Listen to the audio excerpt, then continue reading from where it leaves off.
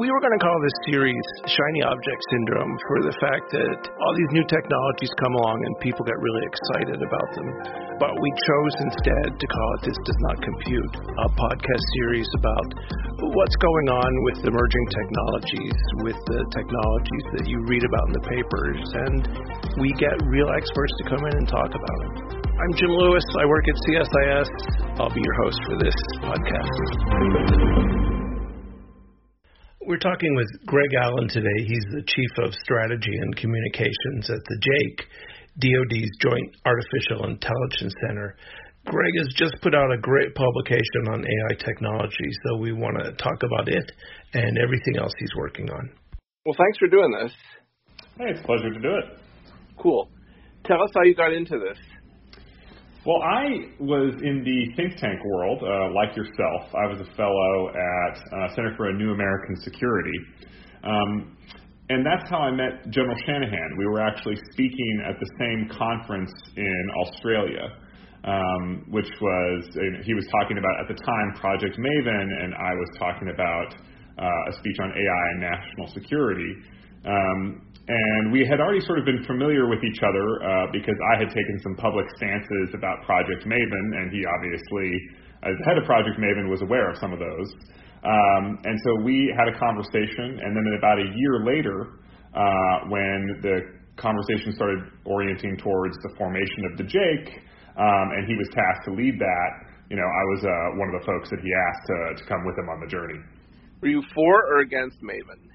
I was strongly in favor of Maven. Oh, good. So more nuancedly, I had written an article that was published in Nature, which is sort of a scientific journal, that was essentially saying, there are times when technical researchers should say no to projects that are unethical, but the boundaries being drawn and the way that Project Maven is being implemented, this is actually the exact sort of project that I was hoping the military would take as a first step, because it was implemented in such a cautious manner.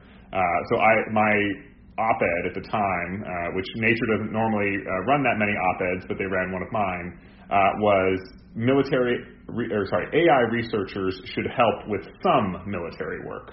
And I remember Project Maven. Yeah. What was the reaction to it? Both pro and con. I got correspondence on both sides, but in general, mostly favorable. There was a few AI researchers, including some that I have, a great deal of respect for, Pedro Domingos, who wrote the master algorithm, which is a lovely introduction to AI technology for anybody who needs one. He who has given talks at Google, tweeted out, "Hey, everybody who works at Google, you should read this article." That's great. Speaking of understanding AI, what led you to write the primer that you wrote for DoD senior leadership? Well, I kept having to give the same sort of AI 101 overview over and over in meetings, no matter how much time went by. And then having seen sort of other folks in the department and even outside of the department sort of give that briefing, I was constantly unsatisfied by folks who had sort of calibrated their presentation incorrectly for the audience, right? There was sometimes some incredible researchers who were giving a great presentation suitable for somebody who already has a PhD in computer science. And at the other times, there was somebody who was giving a presentation that was, suitable for kindergartners. And after giving the presentation a bunch of times myself, I basically said, okay, something needs to be written down that's suitable for folks who, are educated, do have a basic understanding of technology, but need to have an improved understanding of AI technology because their job is going to require them to make decisions that take that into account. And so my actual mental model for the audience in that paper, which the JAIC put out, called Understanding AI Technology, my mental model for the audience was actually General Shanahan on the first day that he took over Project Maven. Because this was somebody who had a background in overseeing large technology programs. He had run the Air Force Intelligence, Surveillance, and Reconnaissance Agency. So he was familiar with digital sensors, large pipe data bandwidth issues, and a bunch of other sort of related technological areas, but this was his first sort of professional interaction with machine learning and artificial intelligence in the modern sense of the word. And so the question I was asking myself is, what is the sort of minimum amount of technical nuance that someone like General Shanahan would need in order to make good decisions in overseeing AI technology programs? And so when I showed him the draft, he had the exact reaction I was hoping for, which was, "Wow, I wish you'd written this 4 years ago." That's pretty funny. So sometimes when DoD gets a new technology, when you go, say, they have a big war game sometimes at the Naval War College, and the new technology is presented at the flag level, it's kind of fairy dust. You know, you have a strategic problem. You sprinkle the new technology over the problem and it goes away. Is that where you think we are with AI at DoD, or is it better than that? There's sort of a diversity in levels of understanding throughout the department. Some people get it, some people don't get it, and everything in between. I think the argument that has been solved, right, is the argument as to whether or not AI is important. That was kind of the argument I was having around 3 years ago. And that argument has been won. The Secretary of Defense named artificial intelligence as his sort of top technological priority for the department. The Congress formed the National Security Commission on Artificial Intelligence. So that argument about whether or not AI is important has been won. Now the sort of debate we're having is to what is the right way to sequence our adoption of artificial intelligence technology. And that's one where literacy in the specifics of the technology matter a great deal, but also issues around program management matter a great deal. One of the things that I always try and remind folks is that, simply adopting a technology very often delivers no performance benefit whatsoever. It really has to be coupled with some kind of process reforms that are designed to harness the benefits of that technology. This is kind of a stupid example, but it's one that I have found useful to sort of convey. So imagine that you got into a time machine and you went back to the days of George Washington's, Revolutionary War Army. At the time, that army was using extremely inaccurate musket rifles. And because of the inaccuracy, they had adopted a rule governing the use of the weapons. And the rule was, don't fire until you see the whites of their eyes, basically meaning your rifles are hideously inaccurate, so only shoot once the enemy army is extremely close to you. So if you went back in time and you equipped George Washington's army with a bunch of modern sniper rifles, something that could hit a target accurately from a mile away.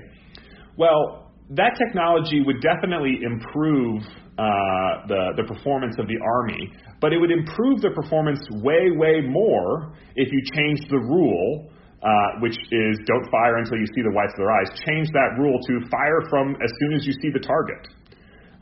So only, coupling the introduction of the technology with the reform of the rules and the practices that are designed to exploit that technology, are you actually going to see any, really significant performance improvement? And so that's why one of the things that we have to caution folks, even some of our supporters who are quite gung-ho about the adoption of AI technology is there's no real point to adopting AI for AI's sake. The key is to identify what are the problems that you are having operationally, what are the constraints that face you as you seek to execute your mission, and then let's have a conversation about whether or not those constraints are a good fit for AI technology where it is today, or AI technology where we think we might be able to get to if we had some focused research and development. And guiding folks to that sort of problem-oriented conversation such that we can actually wrap a technology introduction program around it, that's a really important conversation to have. And that's one of the reasons why I wrote Understanding AI Technology, is that the sort of basic literacy in AI technology is really important when you're trying to understand what problems might be a good fit for an AI-enabled solution. But changing operations and tactics sounds like something the services would do. How does the JAIC fit in with that? You're absolutely right? We're not out there sort of writing tactics. What we get involved with is the sort of software development practices embodied in the Agile framework. So for anybody who's familiar with this, one of the key underpinning principles in that is that the end users should be a part of the development process. I think too often in DoD acquisitions, what you see is there's this upfront sort of requirements setting process, and they maybe talk to the end users. Hopefully they talk to the end users, but then they sort of throw it over the wall to this group of folks who are in charge of writing the contract, who then throw it over the wall to a group of folks who are in charge of actually going through the contracting process from a legal and process perspective, who then throw it over the wall to the research and development folks. And each one of these steps can take months or even years. And so the actual length of time between the end user who said, I have a problem that looks like this, and the folks who are developing a solution for that, in a poorly run DoD program, that gap in time can be many years, and so the situation on the ground can have changed an awful lot. The average fielding time for a major weapons program in DoD is 7 years. And each step in that process takes a long time. So in the Agile framework, you view the end user as your partner in the development process. And so you are constantly out there observing their practices, talking with them about what makes their job hard, and then you are showing up with prototypes, which are only a fraction of the ultimate capability you're hoping to deliver, but you're asking the end user to experiment with those prototypes and tell you whether or not they're valuable, and then you can observe what are the processes and practices that might get in the way. So we're mostly involved at the sort of TTPs, training tactics and procedures aspect of processes. Then that's sort of on the small scale, which is true for essentially every project we use, whether that's sort of back office automation or something at the more tip of the spear of DoD use of force. The sort of second aspect where we get involved is there is obviously the joint staff who is really responsible for driving warfighting concepts and doctrine. And so that is their job. We are not trying to take that job, but we do engage with those folks constantly to try and make them aware of sort of what is the state of the art, what types of capabilities we could help deliver that might be useful as they're thinking about their own problems at sort of the macro picture. So you engage with the developers as well? You engage with the joint staff to work on how they'll use this stuff? Do you engage with the developers on how they build this stuff? Well, the joint staff, is more on the sort of warfighting concept part of the equation. And then from the end user inputs, that's more of the combatant commands side of the story. And then the developers, of course, if it's a relatively small project, maybe something related, maybe something related to business process transformation, maybe DoD back office stuff. Well, in that case, we would just engage directly, and perhaps even just some of the data scientists and AI engineers on our own team would just write the code themselves, because maybe it's the kind of thing that can be done in a week or so. But for larger scale efforts, of course, we go through the DoD acquisition process. So we actually will sign contracts with developers, and they will work for us, essentially. I mean, we literally just signed earlier this month a contract vehicle that has a ceiling award of $800 million. And that's specifically related to our Joint Warfighting Operations Mission Initiative. So the intention is very much to actually deliver real capabilities that makes an impact. Who are you contracting with? Is it big companies, little companies, Beltway bandits? I mean, who's your audience? All of the above? Yeah, it's very much all of the above. So right now, the JAIC does not have independent contracting authority, which is to say it does not have its own contracting office. So we leverage existing contract vehicles where they exist sort of throughout the Department of Defense and in a few cases in the wider government. In the case of the contractor that I was just mentioning with that $800 million ceiling, that we were partnered with the General Services Administration and went through their procurement process. And that award was a task order for a sort of prime contractor who can partner with sort of any subcontractor, right, that within the boundaries of the performance work statement. In terms of like who we do work with, it really is a mix. I mean, on some of our projects, you've got Silicon Valley and West Coast sort of big name technology firms. On other projects, it really is more of the sort of defense startup ecosystem, which we are really encouraged by and seek to support and, frankly, have been getting great work from.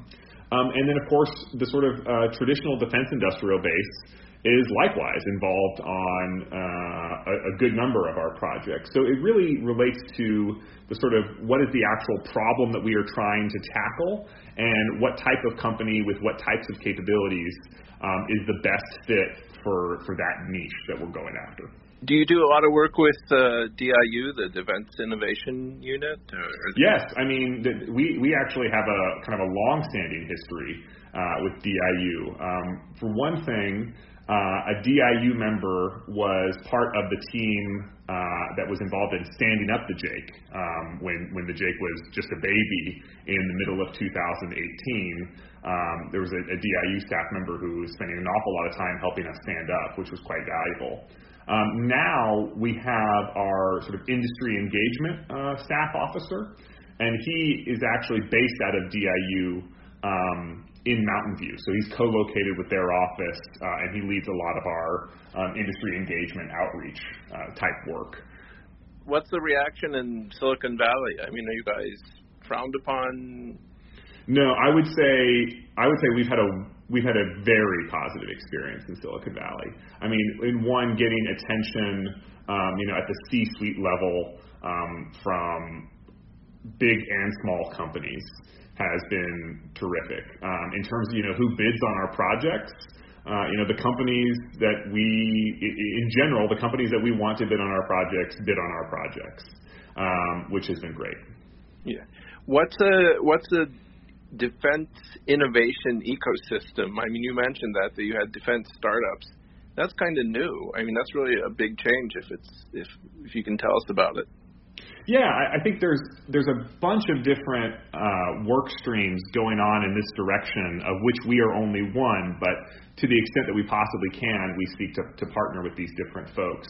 So examples include AFWorks, which is sort of the Air Force Accelerator and Incubator, SoftWorks, NavalX, DIU. There's just all these sorts of different defense organizations who are designed to establish improved relations with smaller companies, because we don't want the folks who are winning our contracts to be winning because they're better at navigating the Byzantine labyrinth that is DoD contracting, right? We want them to win because they have the best capability and the best value for the application that we're going after.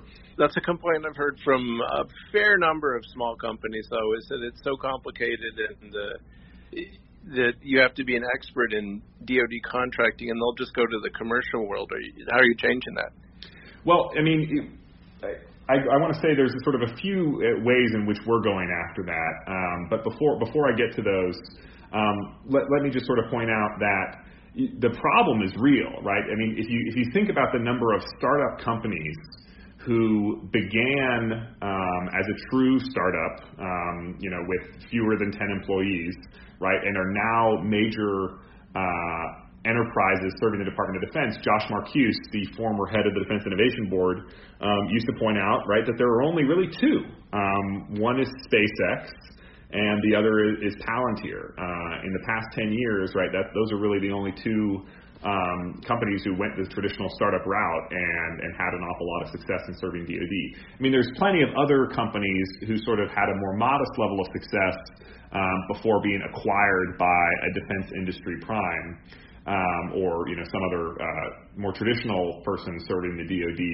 But the fact that the number of cases of success is relatively modest affects the overall desire of investors to pursue this market. And so that's why it's so encouraging, right, to see all these different organizations within the Department of Defense try and figure out how can we make it easier for innovative small companies to work with the Department of Defense so that more of them will do so and bring all the benefits therein. Yeah, I think Mike Brown is doing a great job. So he's the one I know best. But yeah, I think DIU, as I already mentioned, has been a great partner for us. AFWorks, SoftWorks, NavalX. I mean, there's DIU obviously is sort of the starting point of that. But DIU alone is never going to be able to solve a problem for a $700 billion organization. And that's why I'm so happy to see that so many other organizations are sort of taking the DIU playbook and implementing it as best they can. So the first thing that we're doing, and I mentioned that there's sort of a few areas we're going down. The first one is partnering with these other organizations who have this sort of specialization, which is why we have an officer co-located at DIU. The second thing that we're doing is we're actually helping reform the DoD acquisition process from the perspective of AI specifically. So the JAIC director chairs what is called the DoD AI governance process, and that includes, an executive steering group at the 3-star or civilian equivalent level, as well as a DoD AI working group, which is at the 06 or GS-15 level. And the working group has a bunch of different subcommittees, not all of which I could reliably name off the top of my head. But one is, of course, focused on acquisition and industry engagement. And that's specifically looking at what are the terms of the contract that would make it easier for companies to work with us and do good work in AI projects. And then secondarily, what is the sort of acquisition process? How could DoD make it easier to do good work for us on AI capabilities? And so that is simultaneously, producing playbooks. Hey, this is what's worked for us. You should try and replicate this, or this is what didn't work for us. Don't make the same mistakes that we did. And in addition to playbooks, there's also that's going to feed into a policy reform process. So the ultimate output of this governance process is going to be recommendations for policy reform that could ultimately be signed out by the most senior DoD leadership.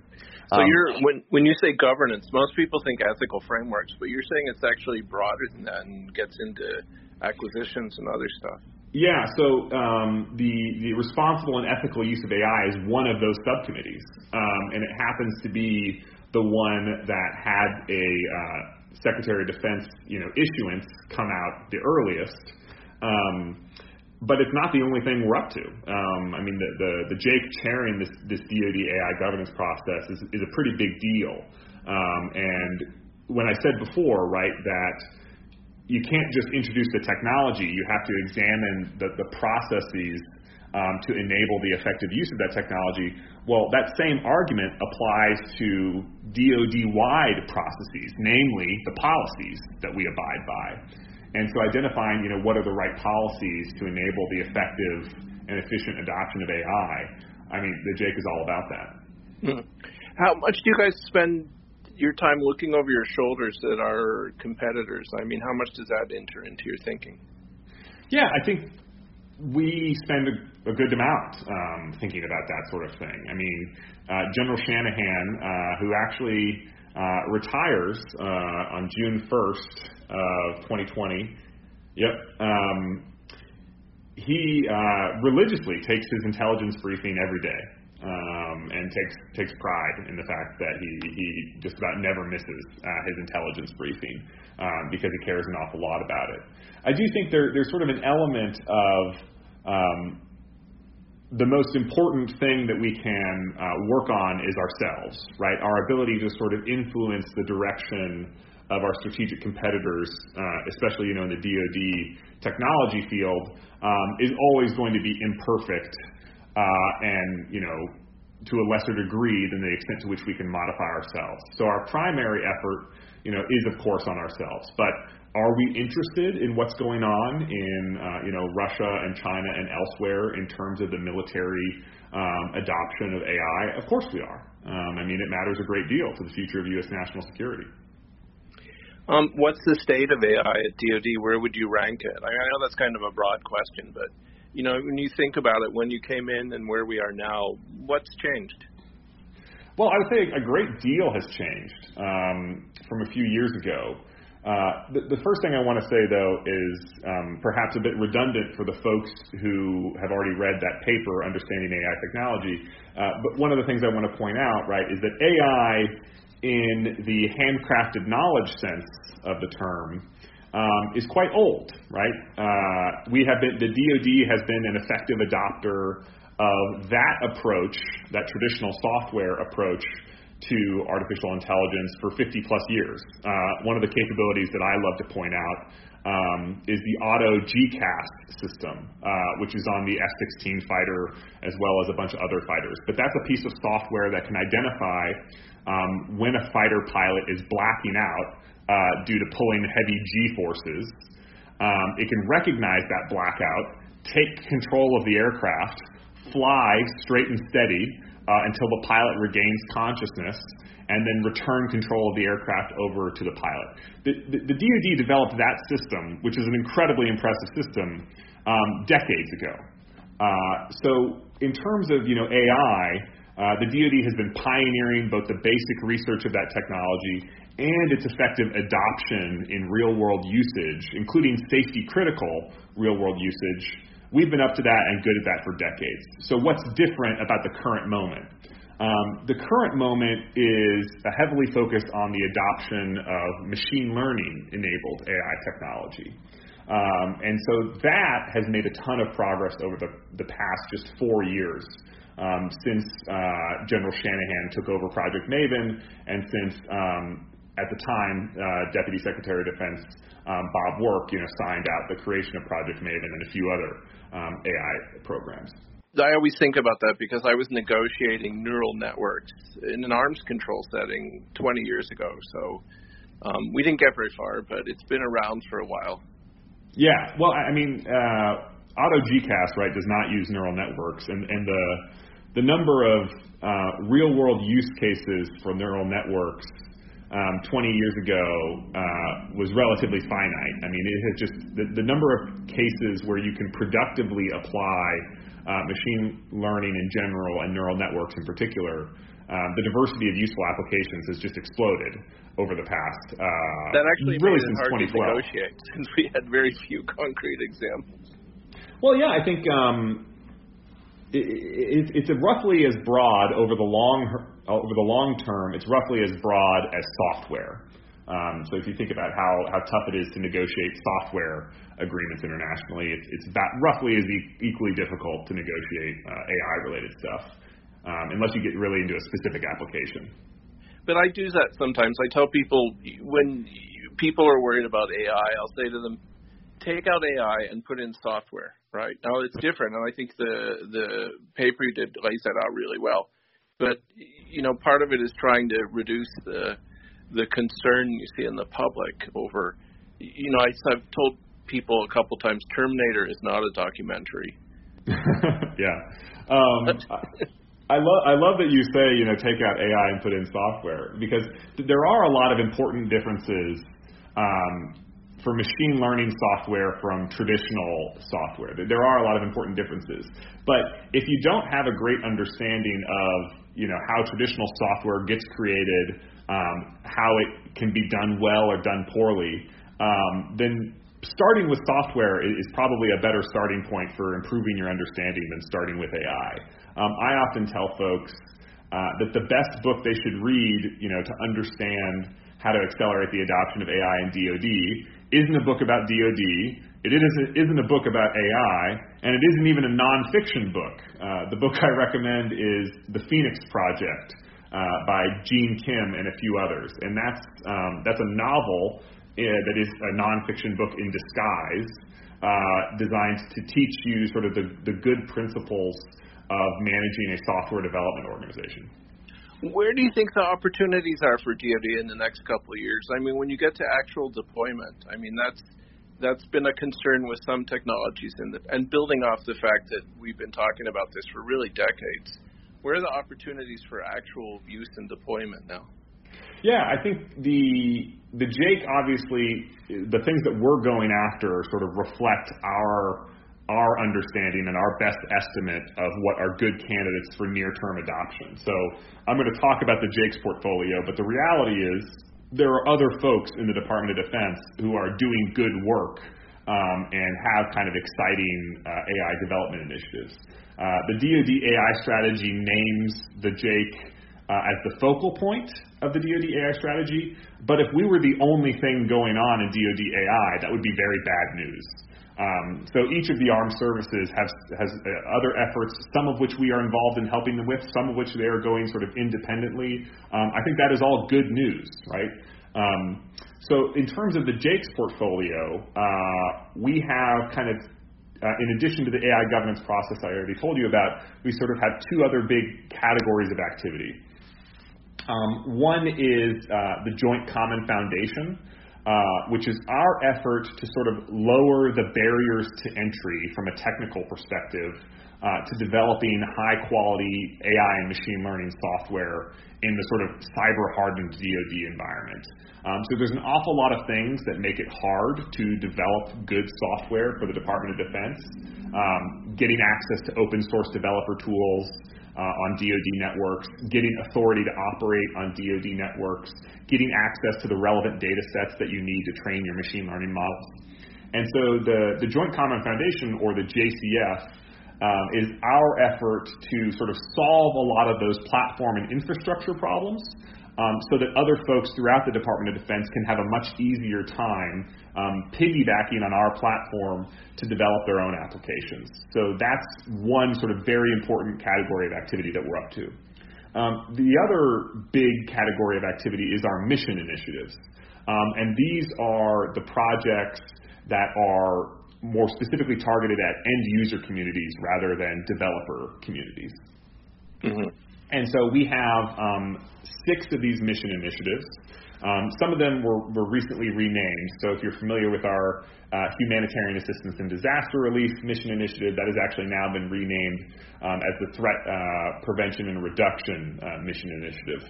And then we also have our Joint Logistics Mission Initiative. And that one has some really exciting news just in the past few months. We've been developing this engine health model that can identify when H-60 helicopters, which is a very commonly used helicopter platform, is used by each of the armed services. But it can identify when those engines are likely to experience a failure, such that you can move the unscheduled failure in the field, which is very expensive and complicated to recover the aircraft and then get it to a maintenance depot.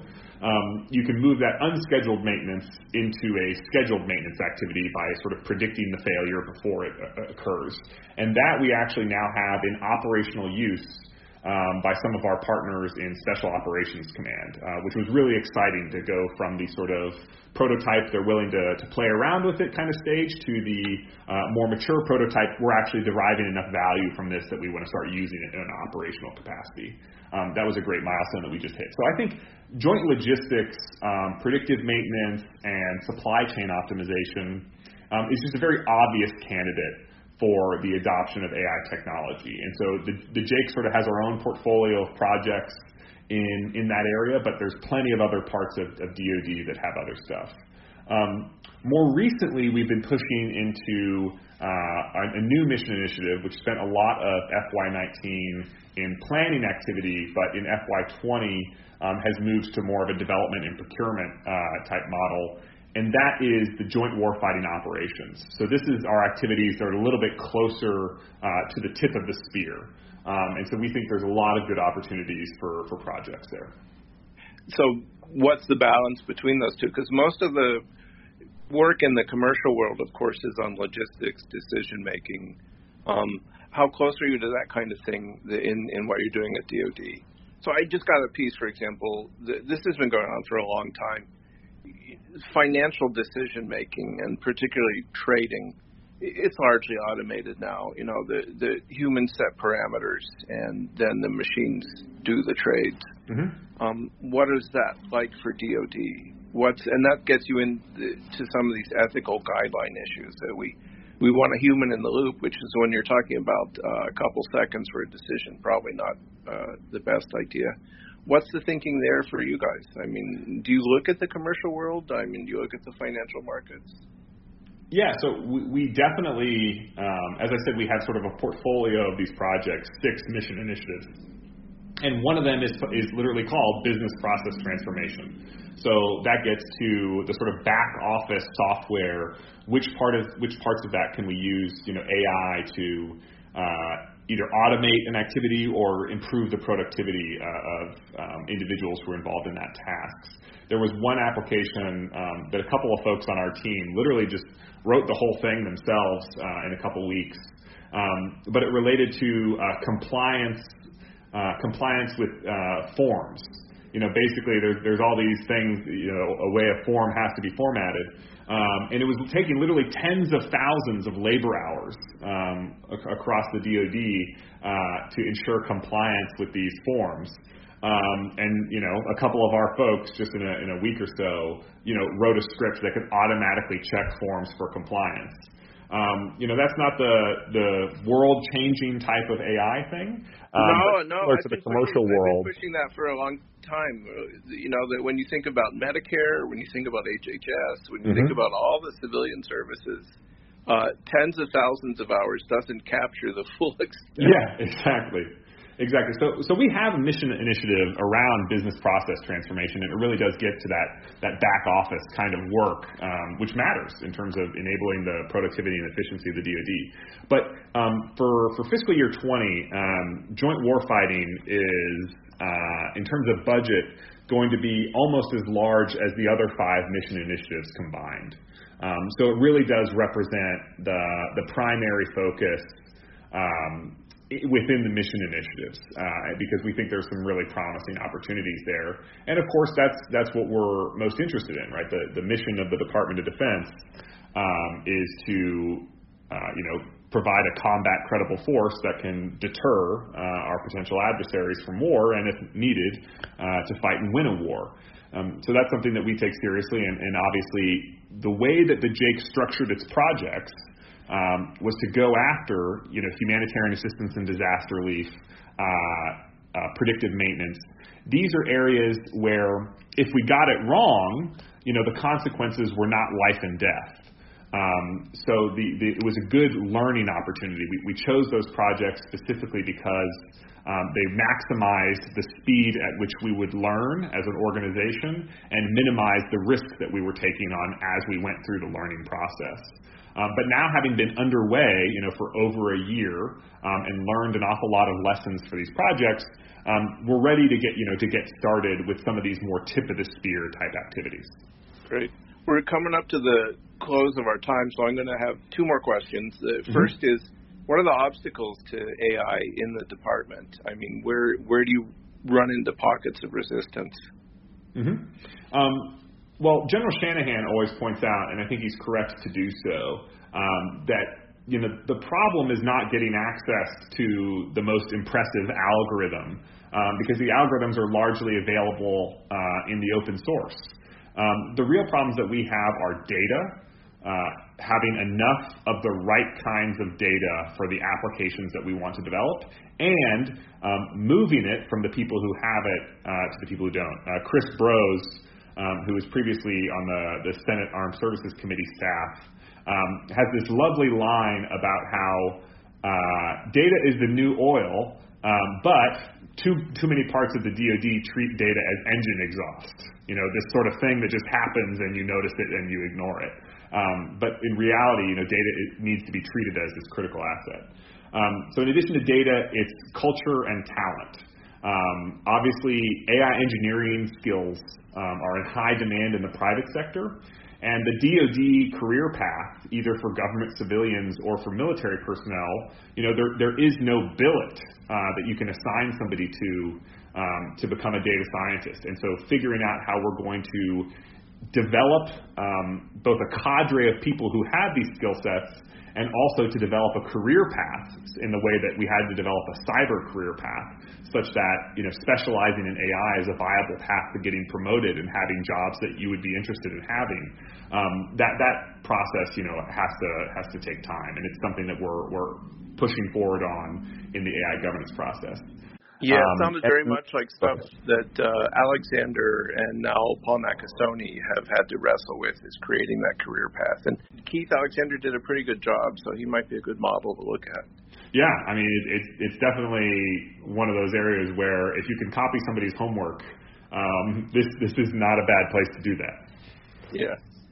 So what do you think the big challenges are that are still ahead? I mean, you guys have done a great job at the JAIC, and I think you're right. Compared to where we were, let's say, 10 years ago, 5 years ago, there's an amazing difference. Some of that's because the technology has gotten better.